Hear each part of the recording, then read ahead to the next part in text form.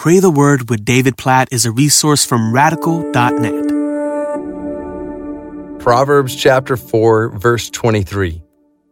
Keep your heart with all vigilance, for from it flow the springs of life.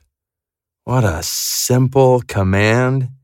What a significant command that we must heed. Keep your heart with all vigilance. We've got to guard our hearts, our affections, our mind's attention, our heart's longing, what we focus on. There's a reason why when Jesus is asked, what's the first and greatest commandment? And his reply is, love the Lord your God with all your heart and soul and mind and strength.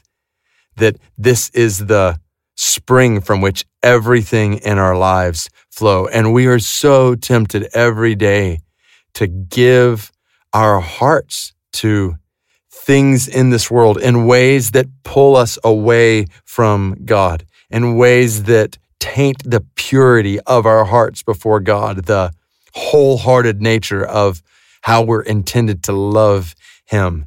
And where we place our affections and where we fix our minds is going to direct everything in our lives. So God, help us, we pray, to fix our affections on you, to not give our hearts away to things, to people in a way that pulls us from wholehearted love for you. Help us to love you with all our heart, soul, mind, and strength in a way that then frees us to love other people as we do ourselves, in a way that frees us to love other people rightly and to live in righteousness because we're seeking you with all of our hearts. God, help us to guard our hearts. Help us not to be casual with where we place our affections, for we know that springs of life flow from a heart that is wholly given over to you. So,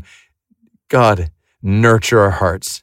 Help us to grow today in love for you, in desire for you, in longing for you, even as we reflect on your amazing, incredible, unfathomable love for us.